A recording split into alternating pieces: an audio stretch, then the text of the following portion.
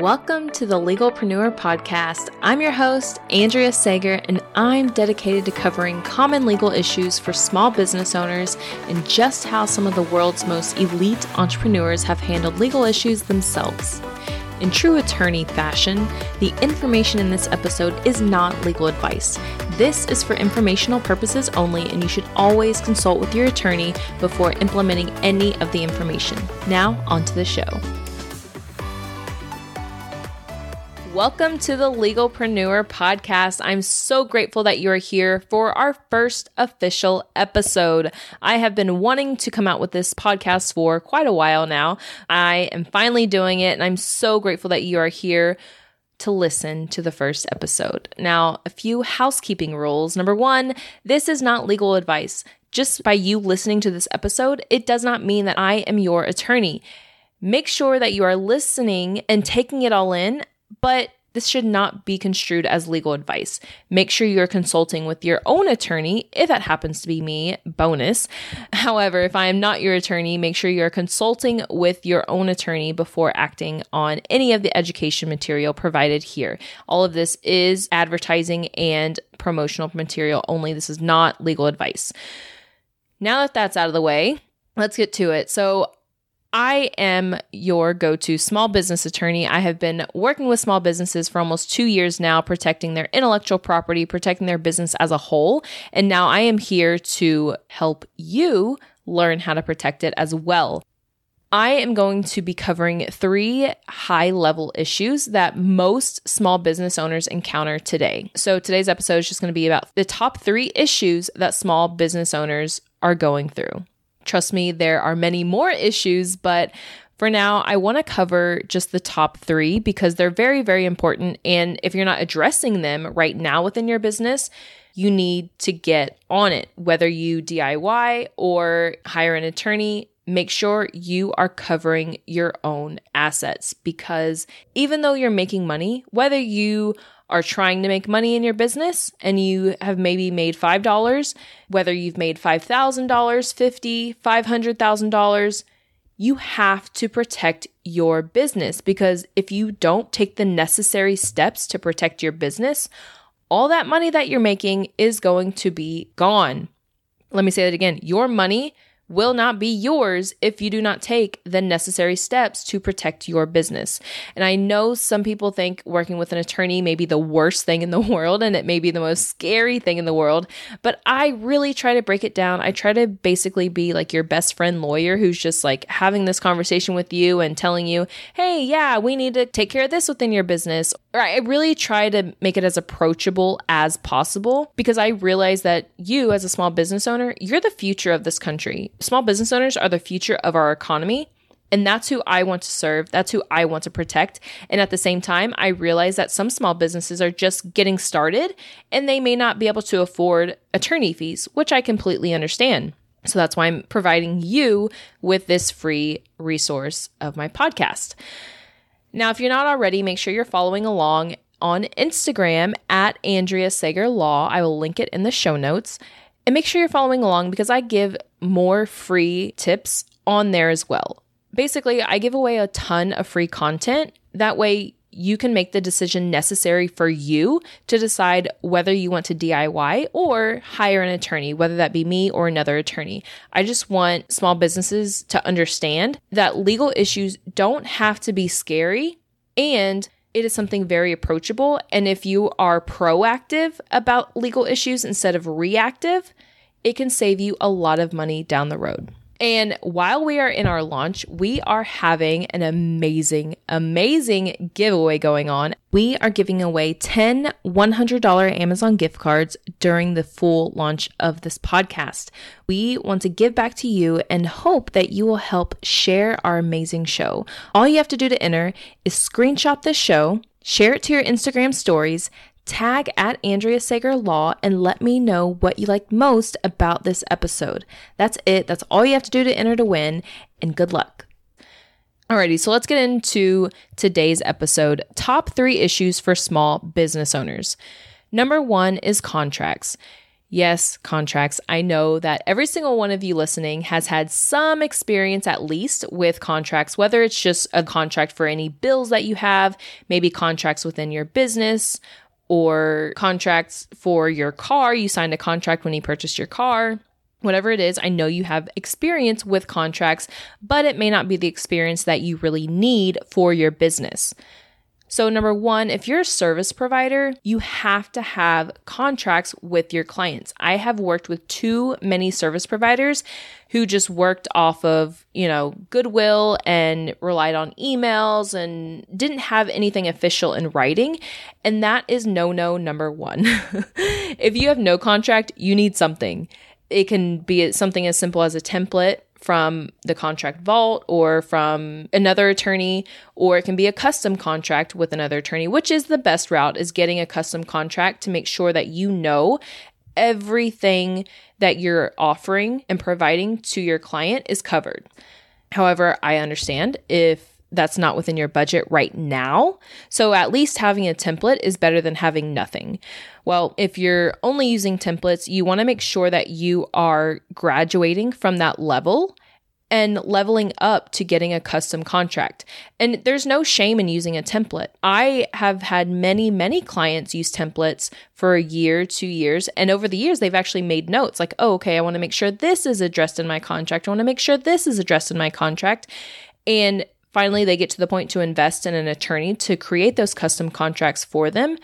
And we implement all of their notes. We implement what we think is best for their situation. So make sure that you, number one, are using contracts. If you're a service provider, you definitely need to have your service contract, and there's other contracts that may be needed. Obviously, if you are any type of business with a website, you need your privacy policy and terms and conditions. I'm going to go into more detail about that in a minute, but you definitely need those if you have a website, which I think most of my listeners do.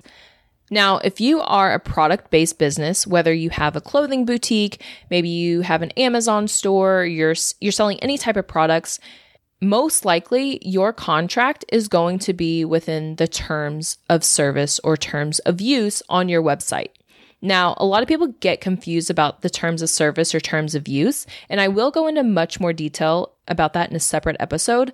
But for now, just know that your terms of service, especially for a product-based business, that's your contract between the customer. Most of the time when you're checking out online, you have to check the box. I have read and agreed to the terms of service and privacy policy, and typically they're linked. And make sure you are actually providing a link to the privacy policy and terms and conditions, or terms of service, terms of use, whatever you use. Make sure those are linked in the checkout process, because if not, it depends on what state you're in, but if those aren't linked there, then they may not be enforceable. That's right. If you do not provide a link in your checkout process, then it could not be enforceable. So most product-based businesses rely on their contract or the terms between their customer to be in the terms of service. So I know a lot of people rely on Shopify and they use their terms of service or the Amazon terms of service. Like I said, that's a template. It's a great starting point. But once you graduate to the next level, you need to get a custom terms of service for your own website. I know this is not the sexy stuff of business, but it's the necessary side of business and something that must be taken care of if you want to continue growing your business. I have seen too many businesses not have solid terms and they've lost out on business. Maybe you're thinking, oh, whatever, I'll just refund that $40 purchase or that, $100 purchase. But guess what? All those little purchases add up. And then it adds up even more when you have the huge purchase that gets charged back because you didn't have reliable terms on your website. So that's a little bit about contracts. Each of these topics, like I said, I'm giving a high level, so I will definitely be going into more detail about each of them. For now, know that about contracts. If you have a website, you need terms of service and a privacy policy. If you're a service-based business, you need to have each client sign a contract. If you are a product-based business, you need to make sure all of your purchase terms are included in your terms of service. All right, now let's get to trademarks. This is personally my favorite. I am a trademark geek. I geek out on trademarks. creating new trademarks, helping clients rebrand, you name it. I love trademarks and the uniqueness of all the different names. So quickly, what about trademarks? Trademarks identify your branding. The top 3 things that most businesses protect with a trademark are your brand name, your logo, and your slogan. There's much more to trademarks than those 3, but those are typically the first 3 that businesses start with. Now, the small businesses that I actually work with, normally I don't suggest starting with your logo. This is because if you have a logo and we can't get your name approved first, well, guess what? Your logo doesn't mean much if you don't have the actual name protected. You have to make sure the name is protected before you have the logo protected. Don't think about trademarks as an end game. Really, it's building blocks as you grow in your business. When you start filing trademarks, you're laying that first level of bricks. Say you get your brand name protected with the trademark. There's one row of bricks. Then you go to your logo. There's another level. Then you go to your slogan. There's another level. And you keep building this wall of bricks to make sure that it's so high to where nobody can infringe on your brand. This is so critical because you don't want any other business or person to dilute your brand. That means essentially, it just means that somebody else is building off of your goodwill that you've created, and the strength of your trademark is dwindling away. So say your trademark is at a strength of a 10. Well, if somebody else starts using it within their brand, it's diluting it. Maybe now you're at a 9, then you're at an 8, 7. And then if eventually the strength is going to get so low that you lose all of your trademark rights. So we want to keep building this wall. A lot of clients, they'll file their brand name. They're like, oh, good, I'm done with trademarks. And I try to explain, no, we want to do your slogan. We want to do your logo. Anything that identifies your brand, it needs to be protected with a trademark. So what do I mean by identifies your brand? Now, this could be a certain service you offer within your business, a product line within your business, the name of a product. It can be your podcast name. It can be, honestly, just anything that identifies your business. Typically, it can be protected with a trademark. Another one that's kind of been hot in the news lately is color. So Glossier, they are a makeup brand, and every package that they send out is a pink bubble wrap zipper pouch. They are trying to say the pouch itself with the color pink is a trademark because it identifies their brand. If somebody sees the pink bubble wrap zipper pouch, they think of Glossier. And that's exactly what a trademark is. If somebody sees something and they think of a brand, that's what a trademark is. Now, it can happen to where trademarks become generic. Some of the most common generic trademarks are Pampers, Kleenex, Crayola, chapstick, Velcro. Those are just some of the ones that came off the top of my head. But a lot of people may not have known that those are brands. They're not the actual name of the product. All of those are actual brand names, but those brands have become so synonymous with the product that they offer that now either those brands have lost their trademark rights or they have come close to losing their trademark rights. That's also something that you have to be aware of, is making sure that your brand doesn't become generic. I know it's like, oh, great, my brand is so famous with the product that it offers, now I lose all my rights. It gets a little tricky. One more thing I'll cover about trademarks is when. When should you actually file for a trademark? I know that trademarks are definitely an investment. They are not something that can be done overnight. There's an investment with time and money. So when is the right time to file for a trademark? You may not necessarily want to file for a trademark right away, especially if you are a business that is bootstrapping and maybe you're just testing the water. You don't even know if this business is really going to be a thing. You're just testing the water and you don't have very much money to begin with. If that's the case, then I don't think you should file for a trademark right away. And that's because the trademark process takes at a minimum of 7 months. 6 to 7 months. If you're just testing the water, you could file the trademark, and then by the time it's registered, you could be out of business. So I don't suggest filing if you're low on money and you're just testing the water. If, however, you have the money and you're testing the water, you definitely want to file because you don't know what's going to happen to your business. It could literally blow up overnight, and you want that protection ASAP. So if you are bootstrapping, you're low on money, and you're testing the water, you may not want to file a trademark application, but what you want to do is actually run an official trademark search. This is not your own search on Google, even TESS, which is the trademark database, or searching social media. That's good on your part. That's a great starting point, but that is not an official trademark search. An official trademark search is something very comprehensive through a trademark attorney. This is done because you don't know what is going to be infringing or not, because trademark infringement occurs when it's not just the same exact name. It can happen when there's similar names. So unless you're a trademark attorney, you probably don't know everything that could cause confusion with consumers, which is trademark infringement. So you don't know everything that could be trademark infringement. That's why you have to do the trademark search to find out what could be infringing. With our searches, we let clients know whether they're at a low, moderate, or high risk.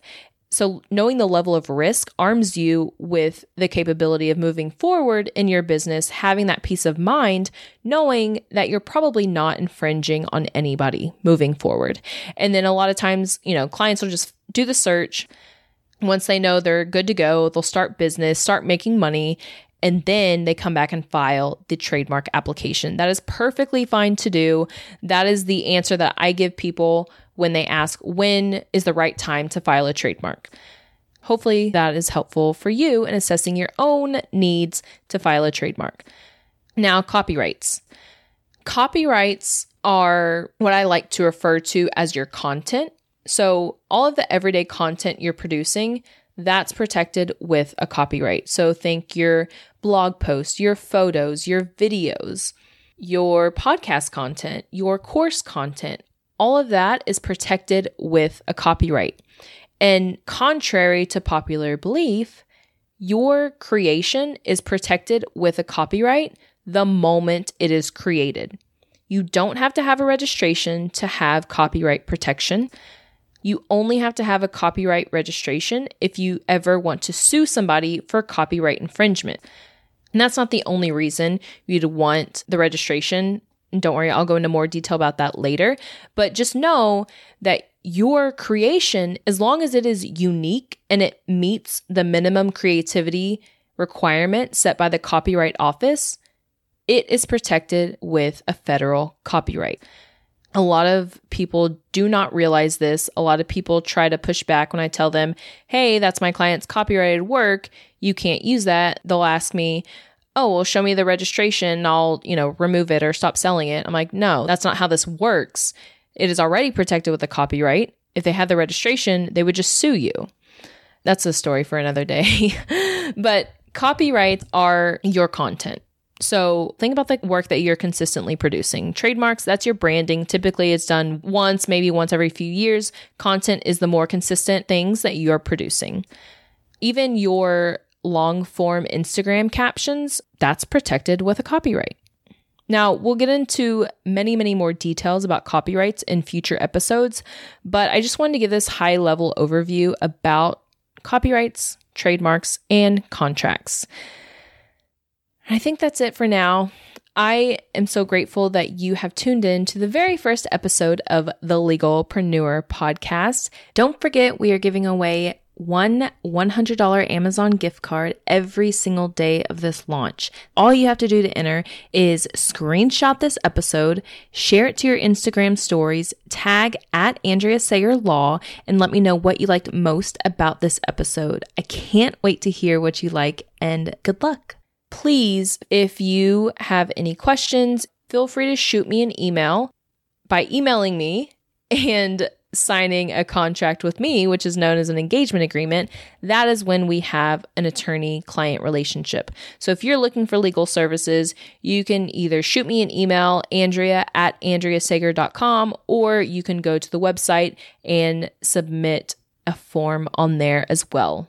All right. Thank you so much, you guys, for tuning into the first episode of the Legalpreneur podcast. And I wanted to go ahead and mention the other giveaway that I'm doing during this launch. For every review that we see during this launch, I am going to be personally donating $5 to Hope for Depression, the research foundation that is geared around the most advanced development in the U.S. around depression. It is something that is very near and dear to me. It's something that I feel like everybody really struggles with, but a lot of people don't want to talk about. And then it's something that I try to talk about as much as possible to help other people realize that they're not alone. So I want to personally donate $5 for every review that we get during this launch. So please subscribe, leave a review, and I will personally donate $5 for every single one of those during this launch. All of the links to social media, websites, everything will be linked directly in the show notes at andreasager.com. Thank you so much, you guys, and I can't wait for the next episode. If you found this information helpful, I would be so grateful if you could share it with a fellow business owner, and it doesn't cost anything to rate, review, or subscribe to the show. Your support helps me reach more listeners, which allows me to support more business owners in their entrepreneurial journey.